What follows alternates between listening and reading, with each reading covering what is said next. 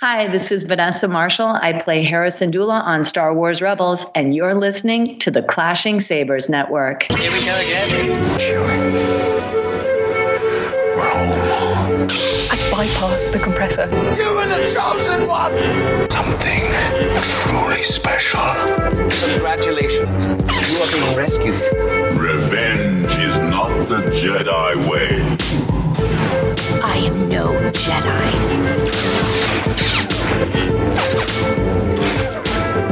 The ability to speak might not make you intelligent, but we're going to try to prove otherwise. This is the Clashing Sabers podcast. I am one of your hosts, Brandon, and I am here with my co-host. He's Mace Windu's secret BFF.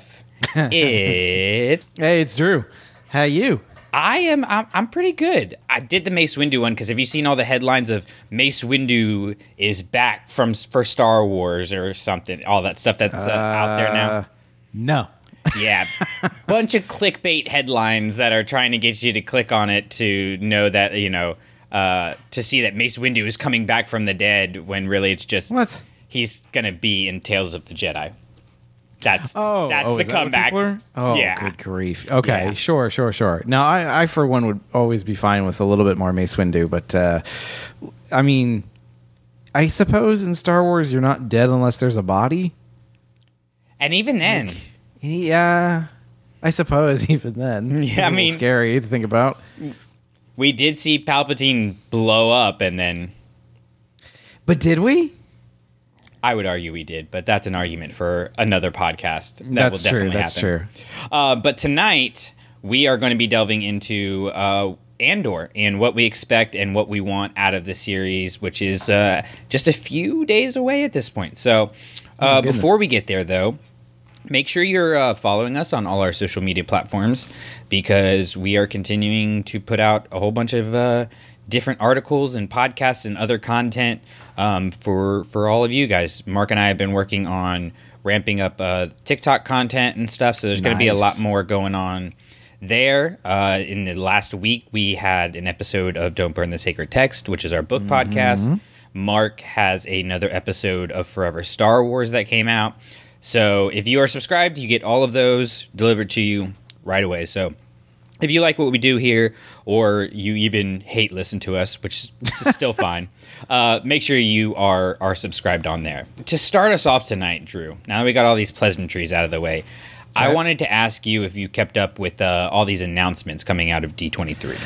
I honestly wasn't paying super close attention to them, just for the sheer fact of I've kind of given up on following day-long announcement plans like that.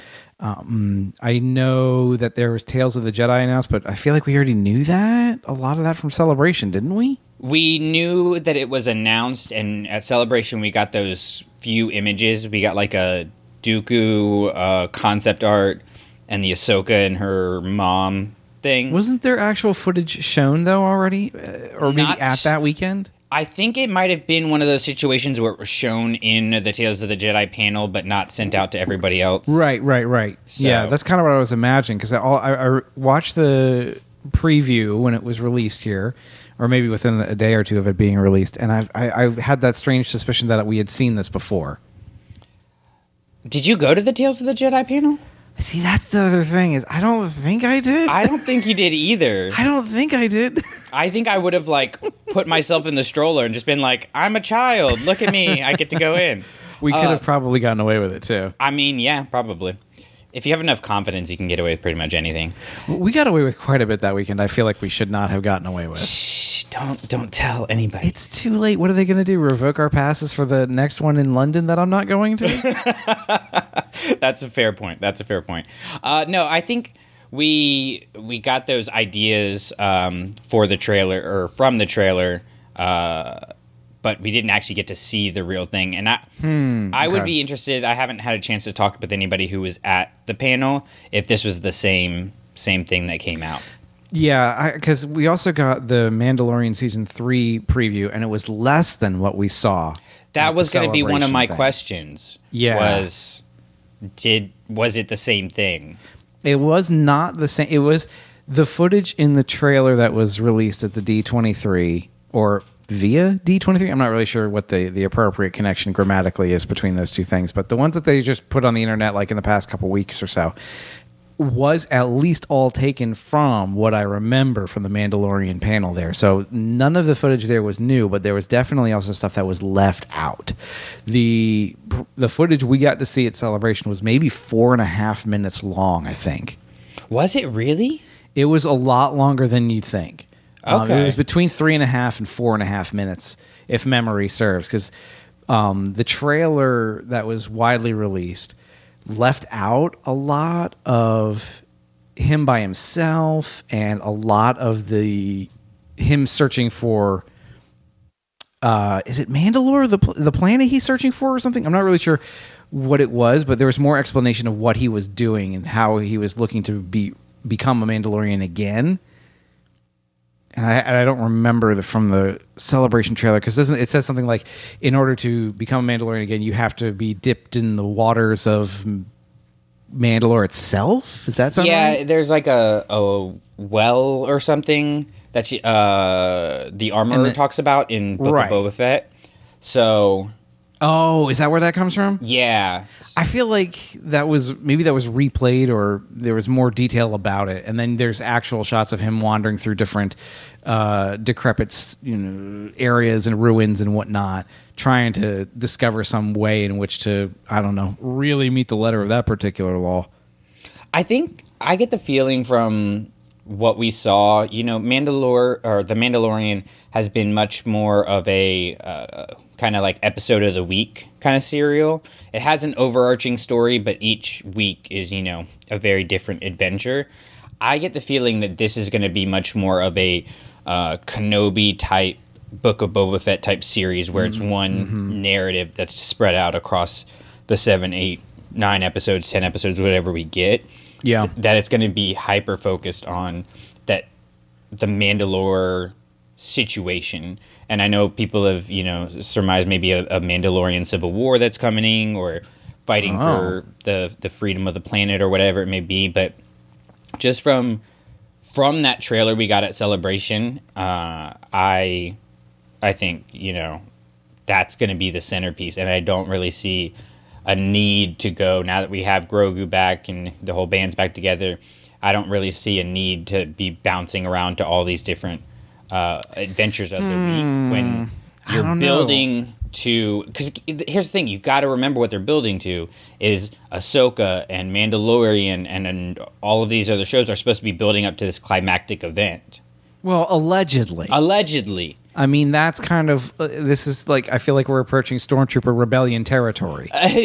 Well, here's the thing. Stormtrooper Rebellion was never said by anybody official. And do you have anything in your mind that says these shows are all leading up to one major endgame-ish Jon thing? Favreau and Kathleen Kennedy said when they first released Ahsoka coming out and Rangers of the New Republic and stuff, when that was supposed to be happening. Yeah, remember when that was going to be a thing? Yeah. Remember when Lando was getting a show? Yeah, that just fell off of the...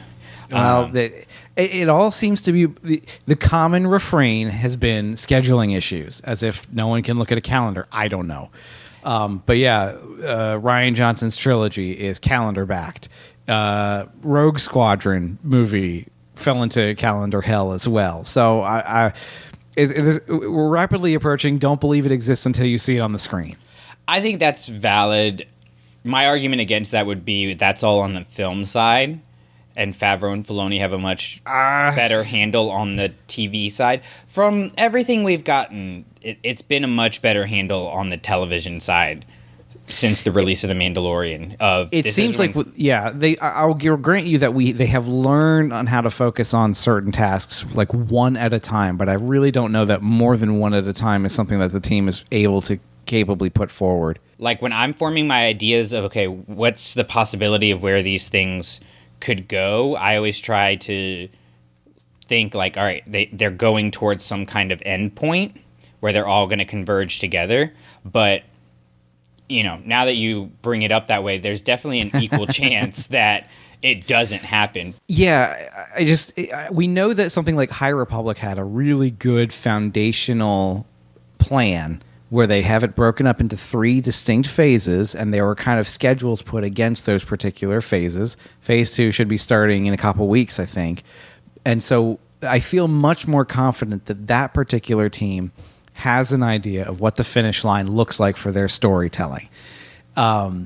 If the film and TV side want me to believe that, that's fine, but they need to do a better job of showing their work. Now, one thing I've had to really remind myself is, and with as applies to this situation as to so many others, there's still horrible effects from the pandemic that are affecting every major aspect of everything. And so what might have begun under the best calendared approaches may have taken a horrific hit because of all the different shutdowns and lockdowns and people getting sick and things not being, equipment just simply not being available. And so patience and grace as in all things. But man, I feel like maybe the issue, do you think maybe the issue is communication? Or do you feel like we get appropriate, not do we get all the updates we want, but do you think we get an appropriate amount of updates and information in a timely fashion? I feel like we get too many updates too early. Yep. Yeah, I think we've all kind of felt that before. I think it's one of those situations where, at work when you get an email about an email that's going to be coming through later that day. It's like you could have just not given me the anxiety and just let the email show up and I could have dealt with the issue when it happened. That's how I feel with a lot of the Star Wars stuff is, so Bad Batch. I know you're not into Bad Batch, but I love it. It's fine. It got pushed back. Fine. They announced a new date. I don't remember what the date was at Celebration.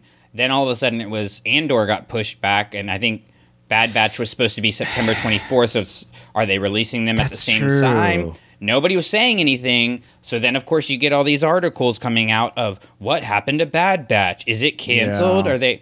And then they just announced, hey, we moved it to, I believe it's January now. I'm fine with that, except for you left all of this room when you knew the date was changing.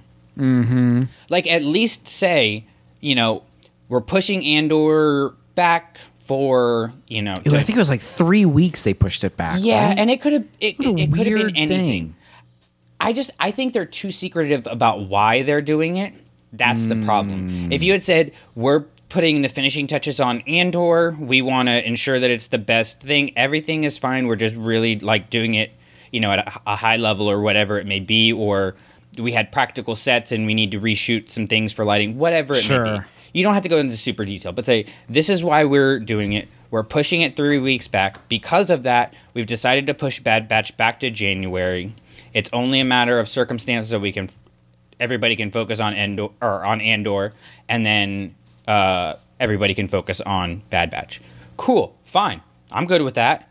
But when you just push Andor back and then expect everybody to assume that Bad Batch is getting pushed back, and you leave it in the ether where you get all of the fans freaking out and everything of, oh my God, what happened to Andor? And you get all these clickbait headlines, that's what creates a problem. And so I don't think they're intentionally making a problem, but via the negligence of not considering their actions, they are kind of creating that firestorm. So I think I don't get why they're so secretive about things.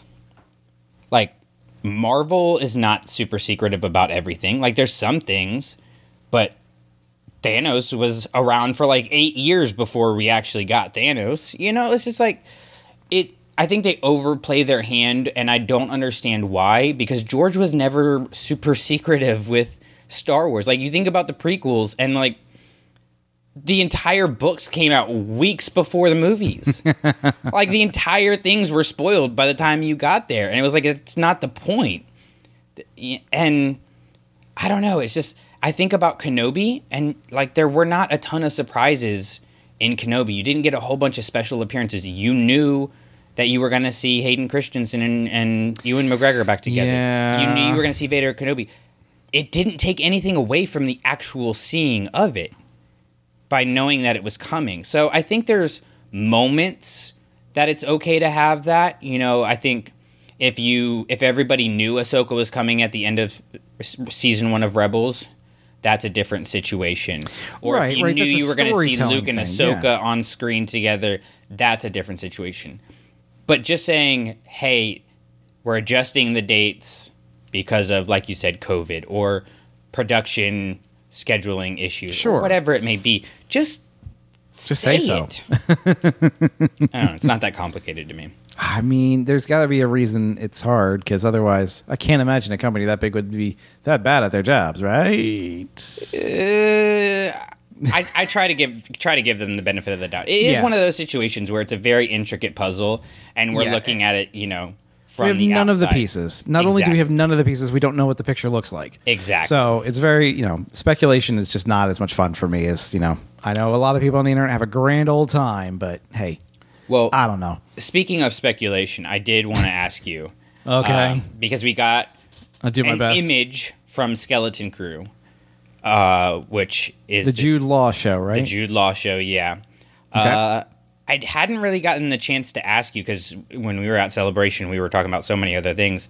Do you have any thoughts about this show? Are you looking forward to it? Are you curious about it? Is it just on the schedule? Jude Law is attention worthy. Like, that got my attention to say, oh, okay, this is interesting, and it kind of rides along similar lines as when we get into talking about Andor, that we'll come back and hit it again. But I don't know anything else about it. Like, it's about people in ships, right? Something like that? Yeah, like, do we have any kind of a 2-sentence elevator pitch? Anything to go along with it? Because we have a logo. I'm sorry, say again? We have a logo. Cool. So did Lando. So did the Droids show. So did Rangers of the New Republic. I forgot about the Droids show. Oof. Yeah, I feel like we may be slipping into too early, Yeah, but I don't know. I feel like if you have Jude Law already committed, that's not somebody you can just get to come back and do it whenever. Like, you've got to be intentional if you're choosing to have an actor of that stature, come perform for you. And you can't put him behind a helmet. Like, you don't have to have Pedro Pascal at everything you're filming for Mandalorian, so that gives you some wiggle room. Right. You're showing Jude Law's face, it looks like the whole time. Yeah, but it's kind of like when they released some of the first cast pictures of Rogue One, and you had the whole gang together in that one Rebel hangar, and even Saw Gerrera was in the picture, so we knew Forrest Whitaker was in it. So something like that was pretty interesting because it gave a significant amount of confirmation that these guys are all in it. So, and to show them all in costume, all on set, gives us a sense of the level of production that had already been accomplished at that point, and that they were actively pushing things forward. I mean, you can give me a headshot of anybody and a logo that you pulled up in Microsoft Paint in 30 seconds, and that's not a show yet. That's a dream at that point. So, again, I'm sure the premise is going to be great. I'm sure it's going to be intriguing, and I hope it's something that comes to be, but it's going to be one of those things until it's available for streaming on Disney Plus or whatever. It doesn't exist. Fool me once, shame on me. Fool me twice, shame on shame, or something like that. I kind of feel that way with Ahsoka. Not because I don't think it's going to happen, but it's one of those situations where to me, it's almost too good to be true. Okay. We're getting the Rebels characters back. We're getting Ahsoka in live action. We're getting, Dave Filoni essentially being able to do, his masterpiece, if you will. His thing. It's I felt good about when we were at Celebration and they had that 15 seconds of footage. Yeah. Like I feel great about it. Yeah. Don't get me wrong, but I almost don't want to get my hopes up too high because I have been let down before. I totally understand, because you have such a stronger emotional investment in it than the average kind of viewer at this point. So I can understand that kind of trepidation, because you don't want to get this could be really bad if it doesn't work out. And if something happens and something goes wrong, and we have such a long way between here and episode 1 actually debuting, we don't know what that time frame looks like. But surely we're measuring it in terms of months and years, not weeks. So that level of distance from the actual thing, if we didn't have that introductory footage, I would have the same level of confidence in that as I would the Skeleton Crew. It doesn't exist. But we know that she's been on set. We know that she's been walking through doorways. We know she's been wistfully looking towards the sky. She's been on a ship. We have a lot of theories about she's been on the ship. Well, okay, maybe, right? Yeah, maybe. Right? It's one of those things. Don't extrapolate too much. Yeah, and yeah, a little bit of restraint is going to go a long way. And we as internet denizens do not have a strong track record with self-restraint. There's levels to it, right? Okay. You have a character like Ahsoka. You have a character like Boba Fett. Somebody that is really like in the hearts of the people. I don't think you make an announcement about that level, that tier of character, until you know 100% this is happening. With Skeleton Crew, you could kind of do that. You could make announcements and then go, "Oh, whoops, didn't work out." And it's like, we're sure. It's like Rangers of the New Republic. Man, that exactly show could have been what I was cool. thinking. Whereas if you mess up an Ahsoka show, if you mess up something from a spin-off of Clone Wars, like the Barriss Offee like Returns show or something like that, you're gonna be hearing it for years. You're gonna lose viewers and fans and stuff, and you're gonna really disillusion the ones that are still there. And so that's a dangerous line. Yeah, you run the risk of alienating the most vocal of proponents. And that can turn against you kind of quickly. But I don't know. Sure. We'll have to see. I mean, just kind of take it easy, take it one step at a time. High Republic Phase 2 is starting up, so that's going to help really. That's really what I'm looking forward to the most. Well, and I'm very rested and refreshed and ready for High Republic Phase 2 because Lindsay and I were talking about this, how it's really nice that we're getting these drops of High Republic and then we get a break where we get all these different one-off books. And then we're going to get High Republic, and then there'll be more. I like this new structure that it seems that they have because it's kind of like, I enjoy High Republic, but if you spend too much time in one thing, you kind of need a palate cleanser. And so being able to go, read High Republic and then go to read something so different like Shadow of the Sith is really, it gave me that break that I needed where, you anticipate and you want to see those characters again and you're waiting for those stories and everything like that. So I'm very excited for that. Have you... I'm looking forward to it. Have you finished any more of Shadow of the Sith? But I picked up one more chapter since you and I have talked. Okay. I'm toying with... I'm toying with listening to you and Lindsay's conversation about it. And then I also have been toying with the idea of listening to the large review, the Force review of it, because I know Devore has been very vocal about his support of it and how good of a book it was, and I was like, oh no, really? I mean, oh no, what do I can legitimately say you are the only detractor I've heard with regards to this book. I mean, that is kind of the brand. But listen, none of this is on purpose. It's not like I was like, oh, people like this book, I must automatically hate it. It's not. I understand that's an easy conclusion to draw because the evidence might suggest that. However, it's not true, I swear. I actually, dude, I used you to help teach a concept of, how we identify... how we identify what books we like to read and stuff. And I talked about you and I and Ronan and how different our opinions were. And so, no. Here's the thing. I was like, is my friend's view of the book wrong or is my view of the book wrong? And they're like, nobody's was wrong. And I was like, that's exactly the point. That's incorrect, class. Your teacher is wrong. Yes, yeah. Well, I can't stand in front and tell them that. You got to pretend you know what you're doing. It's all on the lesson plan. I'll record a little video and send it to you, and you can play it for them. Because that's what I want to do in my classroom. Is just come up and they've got pasted your face on the overhead. Greetings, future citizens of America. It is I, the disembodied voice you've never heard before, whose opinion matters a great deal. Oh man! Follow me on Twitter. Subscribe to our Patreon. Yeah, exactly. Don't you like these books? Wouldn't you like more? Oh man! Steal Good your stuff. parents' credit cards. Duh, don't do that. Please don't. Please don't. I don't want that on my conscience. But Borrow them gently and then return them. Maybe. I don't know. with permission. Sure, that sounds reasonable. Yeah, that's what we do here. We do reason. Yeah, that sounds like us. Reason and rationality. So let's go ahead and take a quick break. And when we come back, we are going to delve into Andor and what we want to see, what we're looking forward to. And I have a little bit of a plot twist for Drew. Oh no, this was not part of our production meeting. It was, though. I texted you.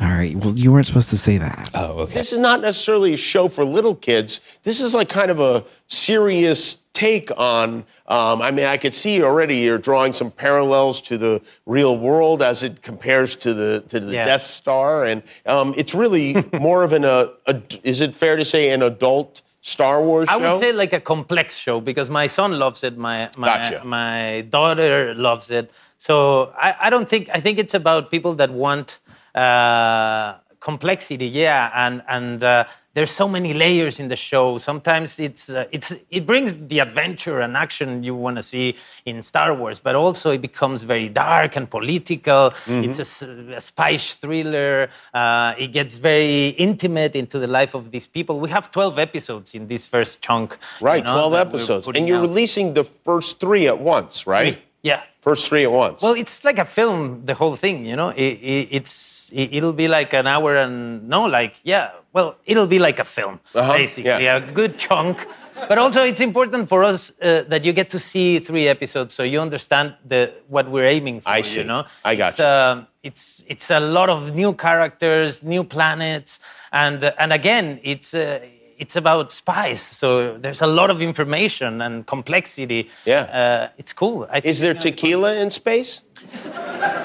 I made sure there is. You made sure there is, It's time. We're going to talk about it. Andor comes out this week at the time of this release, and we're just going to have a really fun discussion about it. We talked a couple episodes ago about the unsung heroes of the rebellion and some of the people that impacted the story that could be told here and some of the things that we were looking forward to in Andor. But tonight, we are going to focus exclusively on the new series. So, Drew, before I give you the plot twist, where's your head at with Andor right now? How are you feeling? What are you looking forward to? No, don't even get into what you're looking forward to. We'll save that. How are you feeling about this? What's your mindset right now? Well, I am of two minds right now. And it coming off of the heels of Kenobi has been different because it's not where I thought I would come out. Like, I've been a lot more lukewarm on Kenobi than I thought I was going to be. And a lot more so than voices I've seen out there, people who have been reviewing it and enjoying it, which is great. It's a good show. But I was just kind of surprised at the tone that I was left with at the end. So Andor falls into the category of things taking place, as the rise of the Empire. And I got to thinking about how often we're seeing things take place in that time frame in the past 10, 15 years probably. And I feel like we've got a lot of stuff in that time frame. Maybe not as much as other time frames. That's fair. But I'm concerned about what story they're looking to tell at this point. Like, I've watched the the first trailer, maybe the second trailer that they came out, but I've kind of taken a page out of your playbook, Brandon, where I've just kind of stayed away from promotional videos and pictures now for this one. Because I don't really know what they're going to do with this. And I don't really want to be told what they're doing it until they do it. Like, I'd rather go in a little bit more cold than other things. Like, I feel like Kenobi, we went in all having this grand expectation of what it was going to be with him and Luke, and that was switched out, and that was fine. It was good. But by the end of the series, I wasn't entirely convinced we had seen anything new and original to the series that justified as much time and effort as went into it. So I'm kind of like, now I am concerned about that happening again in the Andor series, which is a shame because of how much I loved Rogue One, right? Big fan of it. It's one of probably in the top 4 or 5 Star Wars films out of the 11. But I just worry about this tendency to go back and try and tell a story about a character we already met and we know how they resolve. So the question of how do they get to where they were when we first met them is an interesting question, but I'm concerned about just what they're going to be able to actually add to the character. Like, I want it to be worthy of the character. Like, the Queen's Trilogy books did an excellent job. I think it's probably, I would say, the highlight of this kind of idea of let's go back and tell the in-between story about a character who we know where they come from and where they end up. I think that one did the absolute best job of those things. Now, I am also looking forward to it, though, because Tony Gilroy came in and at the end of Rogue One and really, I think, stitched together the best ending of that particular story. I think he's got a really good track record with things, projects he has worked on. The Bourne movies are not my favorite breed of film, but it's not the storyline that bothers me. It's the way in which they try and capture that frenetic energy. I don't enjoy watching that, but that's not a Tony Gilroy issue. That's a different issue. So when I think about the things that Tony Gilroy has been involved with, Michael Clayton was an excellent film from back in the day. Rogue One, I was a big fan of. Haven't seen everything else he's done, but he's done enough from a writer's perspective and from a directing perspective. He's done a lot more writing than he's done directing, for sure. I really like it. And I think if his past work is indicative of his strengths, then, and if they are indicative of what he would excel in writing going forward, I think it's going to be a really nice spy thriller kind of show, and I'm down with that. And so I'm kind of excited that the actual what we're watching is going to be worthwhile, even if maybe it doesn't develop Cassian as a character. I almost wonder if the story's not going to be about himself, like alone. I would anticipate it to be more about the people around him, more James Bond movie, and less. I don't even know, because Kenobi was so Kenobi focused. Maybe more James Bond, less Obi-Wan Kenobi. Does that make sense? Yeah, a little bit. It's a lot, but it's kind of. I haven't been this cautious about a new project in the Star Wars universe in a while, so I'm in a little uncomfortable territory. Yeah, I think my biggest thing is, you talked about we're getting a lot of stories in this Dark Times era. Yeah. And especially, for me with Rebels, I love Rebels so much, and they do so much for the rebellion and building the rebellion. It's almost, my question is, how are we not going to kind of tread the same waters that we've done exactly before? Like, how many times, I was kind of coming up with a list of how many times we've seen a story that's about the birth of the rebellion. You have 4 seasons of Rebels. You have the Queen's Trilogy, which deals with that a little bit. You have the original Revenge of the Sith deleted scenes. Leia, Princess of Alderaan, deals with that, from what I remember.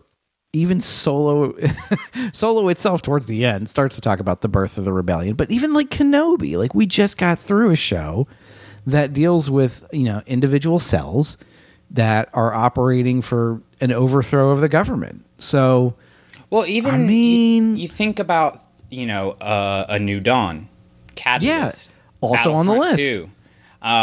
You have a lot of those stories out there, and I think it is one of those situations where it's kind of like after Return of the Jedi, it's ripe for storytelling, and it had been so long, that people basically weren't allowed to tell stories there. It was kind of like the new shiny toy.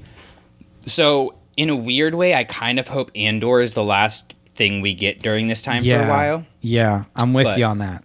I hope that there's a lot of opportunity for cross-referential action and whatnot. So there can be a lot of dealings with Rebels. Like, what's the commander? Is it Saito, I think, from Rebels? Commander He's in charge. Commander Sato. Yes. I would expect him to be at least name dropped at one point. I would expect Hera and or Kanan to get name dropped at some point. There's a lot of opportunity for stuff here. Season 2. I think season 1, maybe everything's still too separated. It's a little ambitious, but there's no reason.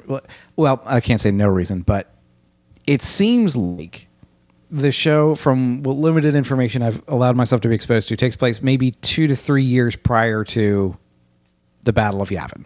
You know, somewhere between 1 and 3 years in that time frame, because it has to lead up to Rogue One. Well, it doesn't have to lead up to Rogue One, but we know it can't go past where Rogue One is. Yeah. There's kind of like a we didn't hard see a and fast body. stop. Well, again, I think you could argue we did see it in very tiny little pieces. I mean, not to be too grim about it, but yeah, their shadows are there. They were. They were. I think you start kind of like 5 years out, I think is what it is, and then progress through the timeline. Yeah, it'll be interesting to see how they pull it off. I think we're obviously going to get a much more adult take on things, and I don't necessarily mean that it's going to be dark and gritty and gory like people always want Star Wars to be, but you're not going to have your episodes with AP5 floating in space singing goofiness like that, you know? Like, you're not going to have an entire episode of Zeb battling a droid. Those are things you get on a kid show, and there's elements of them that are great in those more childish, you know, episodes of Rebels and Clone Wars and stuff. That doesn't make them not enjoyable, but the tone is for different. Their audience. That's exactly what the audience. That's what they were going for. So speaking of audience, Drew, I decided that it would be fun tonight for me to watch the trailer live. Oh, wow. Okay. So since I was going to watch the one that just got released a couple days ago, but since you've decided not to watch that one, you threw my plot twist for a plot twist. Ha! Got him. Zig when they zag. So I've seen the teaser from Celebration. I have just been so surrounded with Andor content going to see Rogue One. I ended up accidentally seeing some stuff. Some stuff popped up in the football game the other day. So I decided, you know, I've kind of already got a good idea of the little bits and pieces. For those of you who want to play it long at home, I will do a little countdown. And when I say punch it, you're going to start. This is the YouTube video that's named Andor, and it has the bar. Official trailer, another bar. Disney Plus, released 1 month ago. 8.9 million views, 240K likes, and I don't have a number for dislike, so hot dog. Good job, guys. And I will link the No one disliked it. Nobody disliked it. Universally no beloved, one has. As all Star Wars is. Absolutely. And I'll link this in the show notes if anybody wants to watch along with that's this, too easy. Gotta make them work for it. Okay. Well, you make it hard, I make it easy. It's kind of a good that's cop, true. bad cop thing. All right. That's true. 3, 2, 1, punch it. This is exciting. Okay. That reminds me of Octo. Okay. Yep. It's not what I was thinking. I'm going to put this in bigger format so I can actually see things going on. Okay. Definitely. Tell us what you're seeing. Rebels vibes there. Okay. To steal from the Empire? Yep. This is definitely an audio format we're enjoying. You just walk in like you belong. They're so proud of themselves. Okay. So fat and satisfied. Are you seeing things? Can't imagine. Is it exciting? I'm assuming that's a young Cassian that we're seeing You probably have going to into listen the to what they're Empire. saying, too. Oh, okay. That's interesting. Cassian Andor. The Empire is choking us so slowly. This is definitely the way starting Disney not to wanted notice. us to enjoy this trailer, by the way. What I'm asking is this. Wouldn't you rather give it all? He is a very Something real. handsome man. Okay, it still has a September 21 date.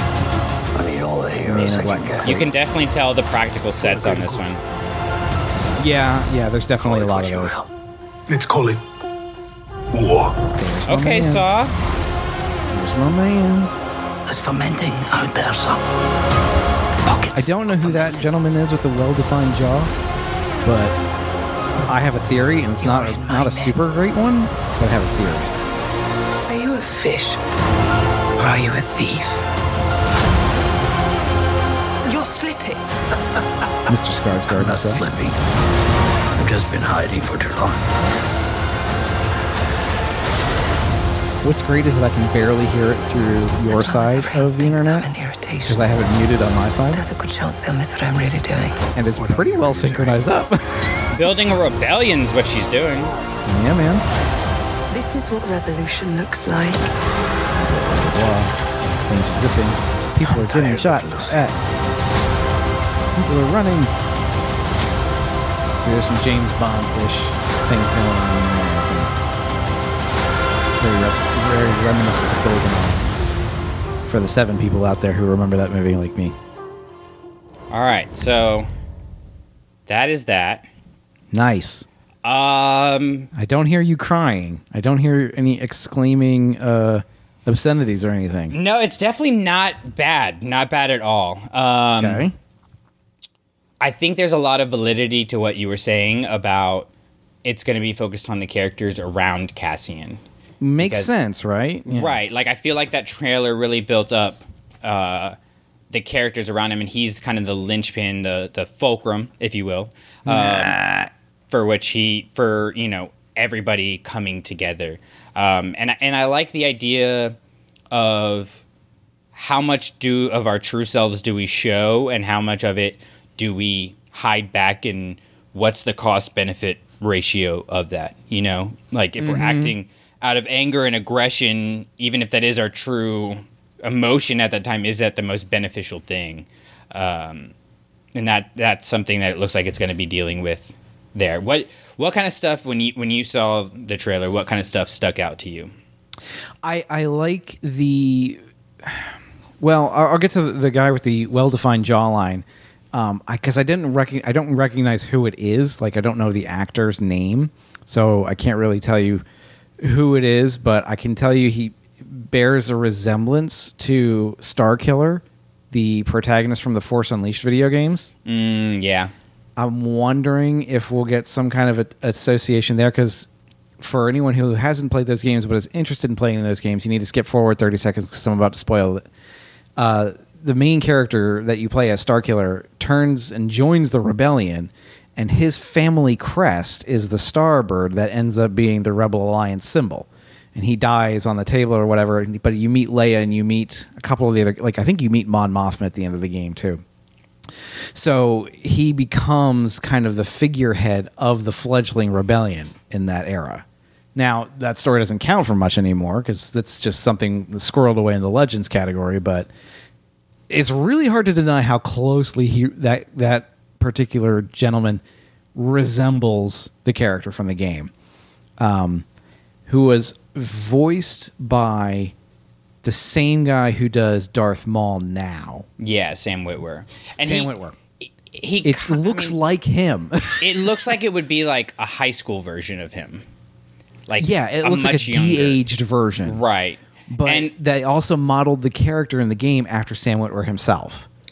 Yeah. So, not trying to draw conclusions, but we didn't even bring up when we were talking about like the time in between Revenge of the Sith and A New Hope. We didn't even bring up Bad Batch because they show a lot of not a lot of, but one of the focuses is the transition from the clone troopers to the stormtroopers. True. And I don't know if you remember this particular aspect, but there's one point when you see some of the new recruits like having a conversation about, believing in the Empire, and it gives them opportunity that the Republic never gave them and stuff. You really see this true believers idea that, of course, the propaganda is trying to get people to believe to get them to be a part of the Empire. And I got those kind of vibes from that guy. From the blonde Imperial. I'm assuming she's ISB because that's usually what the white uniform is, Thrawn aside. Yeah. So there's if it is a spy thriller, like, I want it to be ISB because I think that's kind of it would make sense for that to be the foil to the spies. Yeah, it would make a really interesting kind of like cat and mouse style, which I think it would be a good idea because, Rogue One was such a good heist movie. Like, to insert the kind of genre flick into the Star Wars blueprints would be an interesting thing, I think, for us to see. That would kind of take it outside the realm of the swashbuckling adventures that we've been used to for so many films. and shows, have the Western imprint on The Mandalorian really changed the flavor of it and made it something stand out. And I really like that. I think that was a great and interesting way to do it. Book of Boba Fett, I would say, wanted to be a gangster movie. I think it was as gangster as Disney was comfortable going. We were never going to get The Godfather with blasters and rancors, so maybe we had our expectations set a little bit high there, Lindsay. But so this one might be kind of like your Tinker Tailor Soldier Spy, or GoldenEye feels like a really apt comparison at the moment because we have similar set pieces where Bond has to jump down the side of the dam in order to break into the facility, and we see literally guys jumping down ropes against what looks like a damn wall. Yeah. So it's not unreasonable. But again, it was a good movie. Holds up mostly. Thinking about like what you were saying there, and then what I just saw, I feel like Enemy of the State would be a good analogy for what I'm expecting here. Just because it is an important, vital story that has gigantic implications, but it's also very close to the characters. The cat and mouse idea, it's very tight almost. Like when I envision what Andor is going to be, I don't see kind of the big shots of like Scarif and stuff where you see the entire Rebels fighting. I see shaky cams, running right next to Cassian kind of thing. Not that I'm expecting that, but when you think about the feel, that's the kind of feel that I get that we're going to get. I completely agree. Yeah, that is definitely the vibe that this trailer and other things associated with it have given off, is kind of that, the sense of danger around every corner, and not danger in a fun way, but danger in like a scary, any bad guy you run into could be the last one you run into kind of feeling. Yeah, for sure. I'm excited about this. I don't know if this trailer got me more excited about this, simply because I went and saw Rogue One in the theater again, and I don't know if much more could have gotten me more excited for this than that. That was insane. That's such a good movie. Getting to see it in IMAX, dude, and the whole room shaking during the Battle of Scarif, absolutely just fantastic. But I guess, what kind of things in Rogue One, things that were set up or ideas, themes, whatever it may be, do you want to see the Andor series kind of build up to, if anything? Boy, that's tough. There are things that I'm hoping it will give us. I don't know necessarily that they are associated with Rogue One directly, but I'm hoping for one of three new things. I think it would be good to have either a new perspective of what we already know, kind of like the way Lost Stars did a really interesting job of reinterpreting events we were already familiar with, but looking at them from a different direction. So kind of a new perspective on, the way in which the Empire, like you were talking about with Bad Batch, right?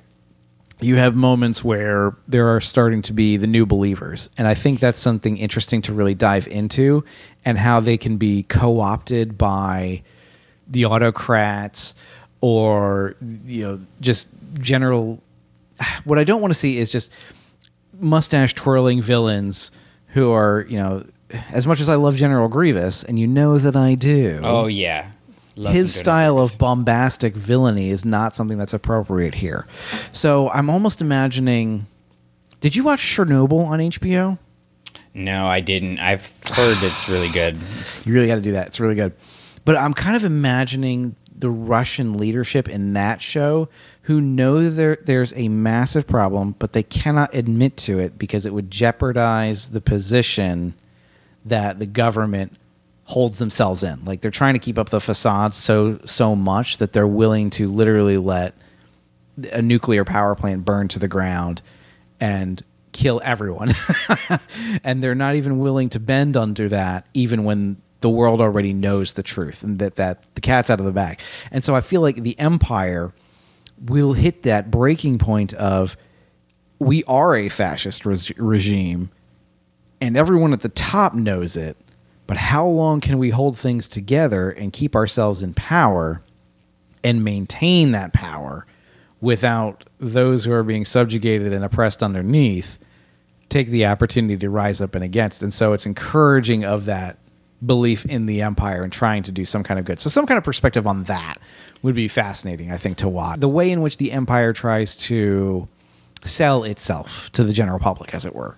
Well, and I think that's spot on because I do remember Diego Luna talking about how this is a Star Wars story in that it's timeless, you know, and speaks to these larger themes, but it's also specifically designed for the world we live in today, which I know some it's an interesting statement, with, yeah.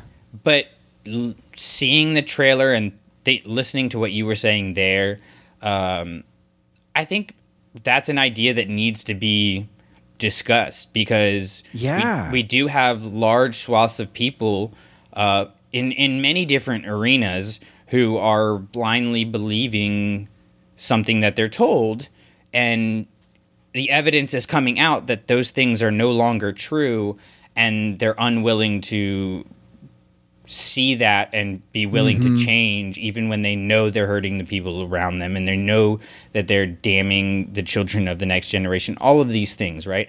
Yeah. And I think, you know, Star Wars is supposed to be inspiring, it's supposed to be a fairy tale, but when you look at the hero's journey, you know, that is, you know, kind of the holy grail of what Star Wars was based upon. It's about challenging your identity and growing beyond your culture to improve your culture.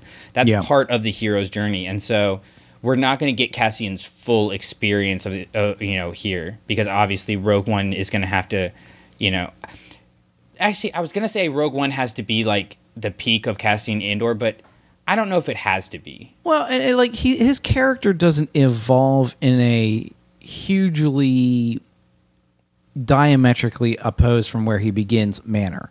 Like he starts off as a as a wet worker for the rebellion, and that's fine. And honestly, he ends his journey there too.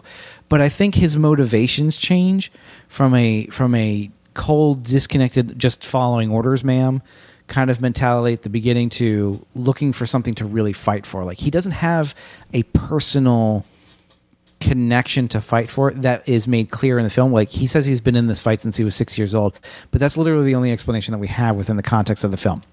So he may have had a personal connection, like a revenge connection, and that's probably something we'll see more of in his show. And I imagine, you know, a love lost or family or something since he was 6 years old. It's hard to imagine him losing somebody other than family.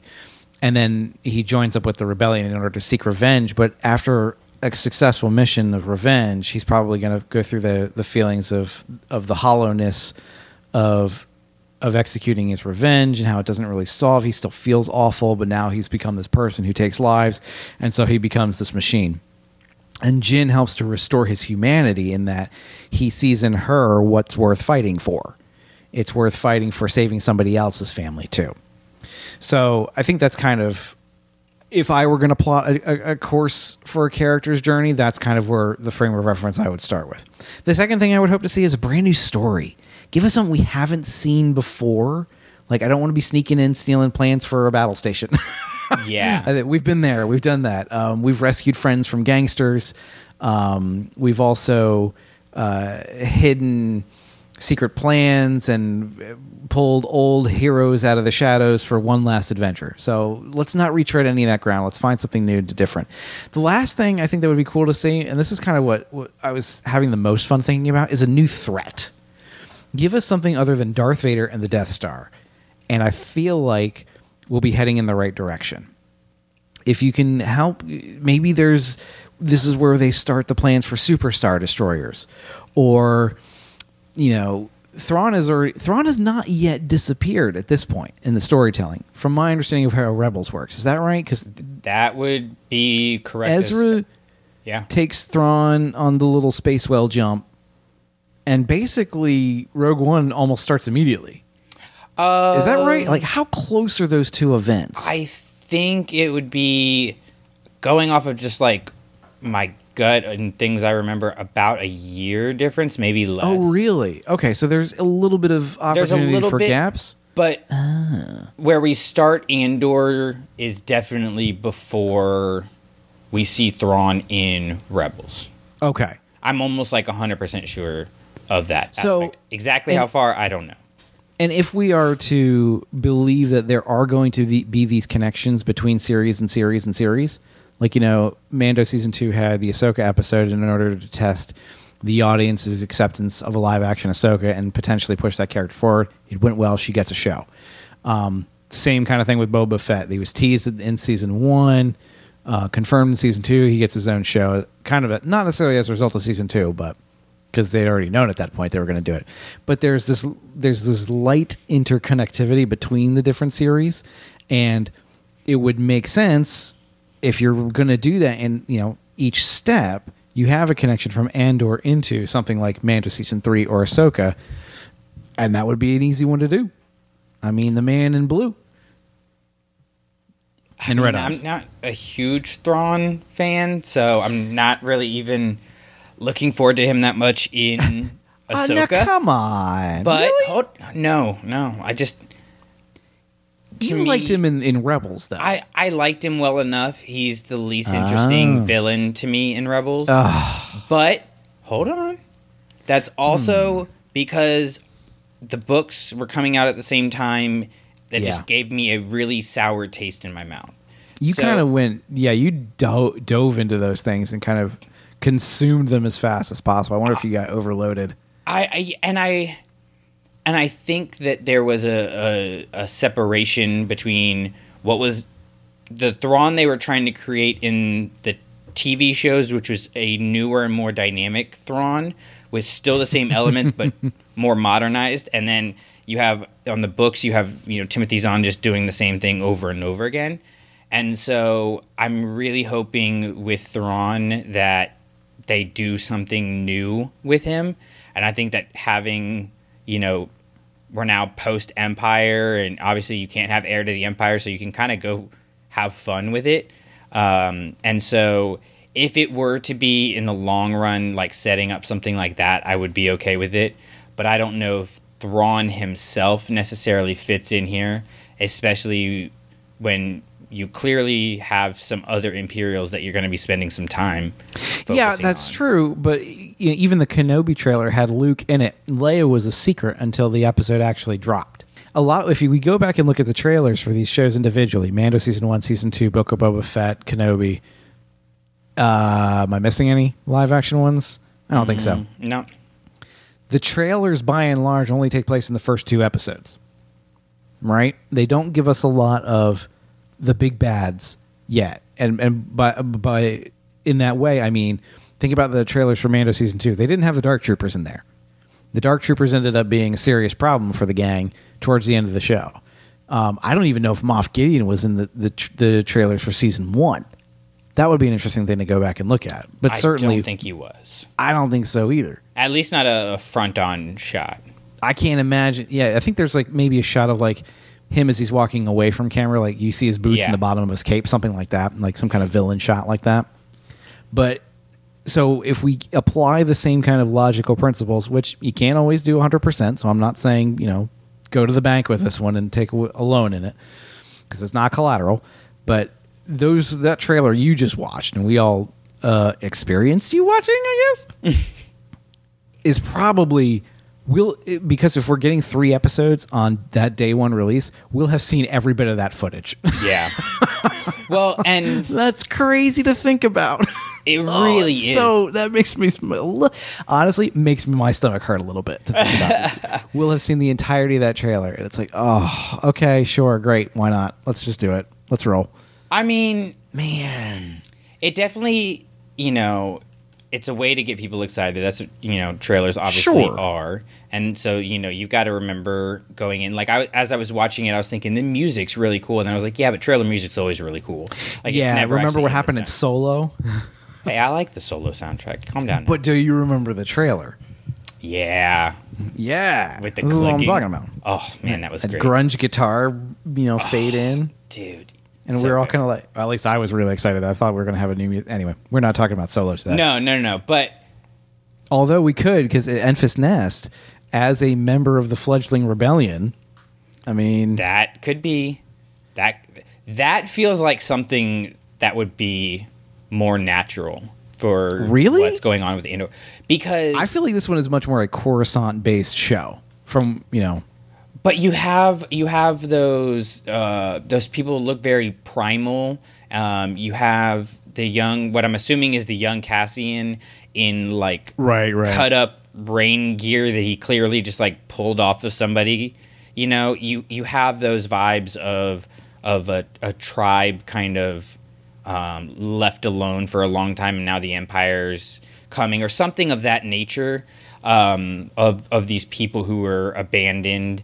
And that's kind of what Enfys Nest crew is these people who were abandoned and hurt by, the crime syndicate. So I don't know if it necessarily would be like she's in it all the time. Oh, but no, I wouldn't be expect surprised if it was a cameo situation. And, maybe that's the thing that sets up the Enfys Nest show. Who knows? I would be here for it. No, okay, you have to let me know how it goes. The one thing that I guess stood out to me the most, if I'm going to talk about something that I am trepidatious about, it actually goes back to what you were talking about earlier of tell us a new story, is there's so much of Cassian in Imperial clothes in that trailer, the hat and everything. So obviously we're going to get that, right? We're going to see that. There's some kind of sneakiness going on. Yes. My hope would be that if we're thinking that it's going to be, all of that is in the first 3 episodes, Cassian starts the series and we see him join the Imperial Army like we saw Solo do. Not because he believes in the Imperial Army, but because he has his own desires, right? He thinks he can single-handedly get his revenge and infiltrate and get back at the Empire by, going through the inside. Right. And he gets noticed, and that's what gets him pulled out. And no, you need to be over here with the rebellion. Because it would be kind of a reverse of what we have with Han in Solo. He joins it for his own gain versus Cassian joining for his revenge, and Cassian gets pulled into the good fight and Solo gets pulled into the selfish crime syndicate side of things. So it would just be I don't think it would be a direct parallel that they intentionally set up, but I think that could be cool to take this idea that they're clearly, this situation that we've seen before, that they're clearly bringing up again and putting a new twist on it. I can not help but think about another young gentleman who was an Imperial flight pilot until he defected and joined the rebellion. Oh, yeah, I love Hobbs. Yeah, he'll definitely be in there. Hobbs? Do you mean Hobby? Yeah, I call him Hobbs. We're friends. All right, I'll let it go. I was thinking of Biggs Darklighter personally. Not so Wedgie Antilles? I'm pretty sure in Legends that's his story. I mean, it literally is Wedgie Antilles' story. I know. I was gonna just leave the Holy One's name unspoken, but you're all gonna bring it out there, so I'm good with that too. I mean, he's got to be too young at this point, because when you see him in Rebels, he can't be more than like 18, 19. I don't know. That's a hard one. I mean, and the time frame for Rebels doesn't make a lot of sense to me. Every time I try and think about like how that show lines up like chronologically, my brain just goes like, nah, this ain't worth the effort. I'm sure there's a chart. I'm sure the internet has a chart that has like a minute by minute accounting of when the episodes take place. Then take the Thrawn books, the first trilogy, and fit them in between the little cracks in. Oh, because apparently Thrawn was like just zooming around the galaxy, going everywhere. I suppose you really have to take like the whole time is relative kind of thing based on planets and space and whatnot, like the interstellar approach. Yeah. And really only use it when it makes sense. Pretty much. I think Cassian will be much more... Well, they've even said, like, I don't remember specifically what the timeline is, but they've said season 1 covers, I think it's a year. Is it a year? And then season 2 is going to cover like the next 5 or something like that? Oh, I don't remember that. That's getting that's getting a little bit more speculative than I remember. Yeah. I feel like they had said the first season was a year. Okay. So I feel like they have a very intentional timeline, you know, like we were talking about earlier. That's something that needs to happen to make stories really effective. So I don't know. I feel like they've done nothing but push this further and further forward and promote it more and more. It's literally everywhere, you know, like I even trying to avoid the trailers, I'm like not able to avoid the trailers. And so I think that is a statement to the belief that they have behind it, because with everything else they have coming out on Disney Plus, between Marvel and the success of Mandalorian and things like, you know, even like Hocus Pocus 2 has people excited coming out. People are coming to Disney Plus. You know, people are leaving Netflix. They're going to HBO Max. They're going to Disney Plus. They're going to Peacock. So this is one of those stories where you could just like put it on there and it'd get, without a lot of promotion, it would get pretty decent, you know, ratings. People like Rogue One. It's going to be a solid show. You know, kids are going to be able to watch it, you know, but adults will be able to watch it. But they're really putting the engine behind the story that they're telling here. And that, to me, that says a lot about what we are going to see in this series, and it has me really excited. Yeah. I think there's a lot of good opportunity, and I'm sure that what we get will be different from what we expected, but we just got to remember to be open to different ideas and things, you know? And that'll be fun.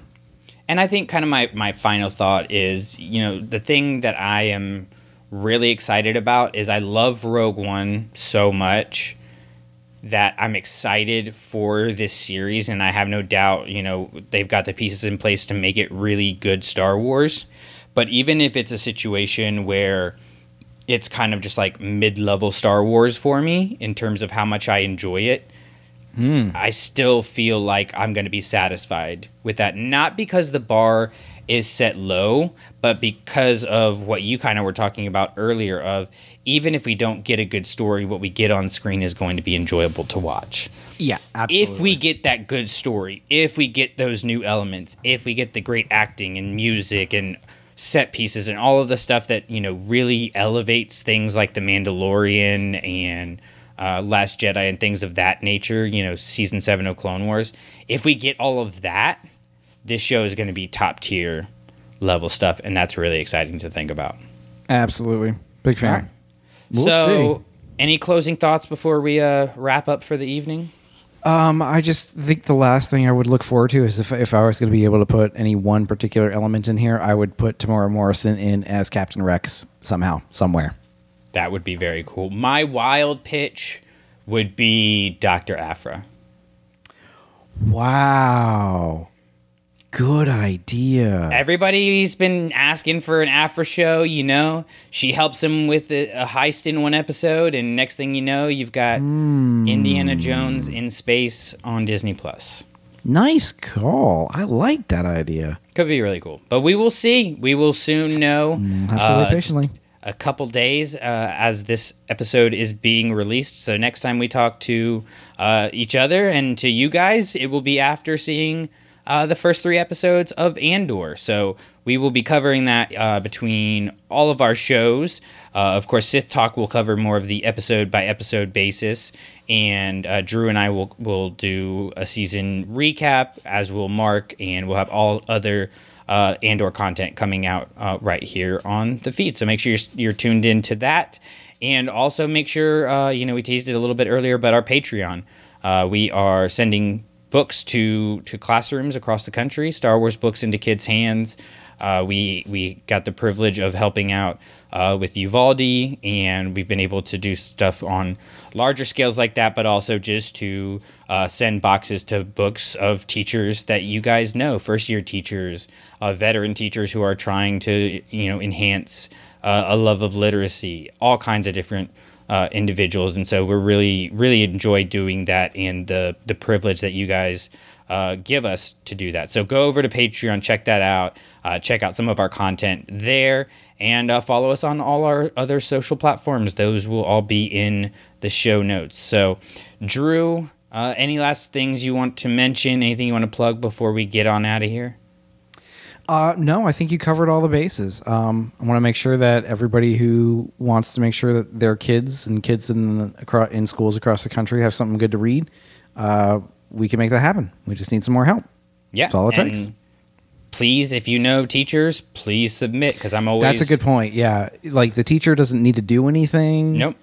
All we just need is like what the address to mail things to, and whose attention to put it to, and what kind of audience it should be for, like grade level or special needs versus not, or whatever. Yeah, because I target specifically for whatever classroom. I have books, always ready to go, and I'm always, buying more to have them send out as quickly as possible. But I'm not just grabbing a bunch of books and tossing them in a box. I'm being very intentional about what books are going to the classroom. So it takes about 5 minutes to fill out the form, maybe. And, not even. It took me like not 60 even. I think I did it in 60 seconds when I had a teacher online who reached out and just put a general Facebook post and said, "Hey, if you've got books that are good for like 4th and 5th graders, I could use them because I'm teaching this grade level or whatever." And I said, I know exactly what to do with that. Yeah. So if you know anybody, whether they're a Star Wars fan or not, please submit them, because like I said, I've always got books. I've always Amazon comes, I'm like, save that box. Because those go to teachers. So all of those are available in the show notes. And I guess until next time, Drew, do you know what I really hope we do get in Andor? What is that? I hope we get Batch 8. Hi-ho. All Clashing Sabers productions are the intellectual property of the Clashing Sabers Network and ClashingSabers.net. All licensed sounds and images are the property of their respective copyright holders and are used for informational and educational purposes only. For more information on our nonprofit or to nominate a teacher, go to ClashingSabers.net. For questions or inquiries, please email us at ClashingSabersNetwork@gmail.com. You're just going to walk away?